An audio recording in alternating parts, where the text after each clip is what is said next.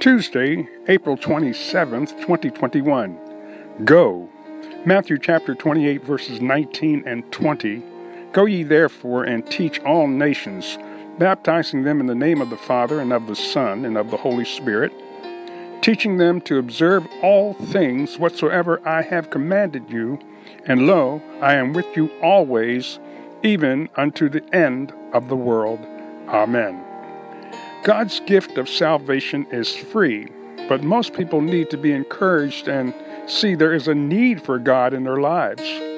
That's why Jesus has commissioned you and I, who are born again, to go forward and share the good news. We can be sinless and find peace in God through Jesus Christ, the Savior of the world.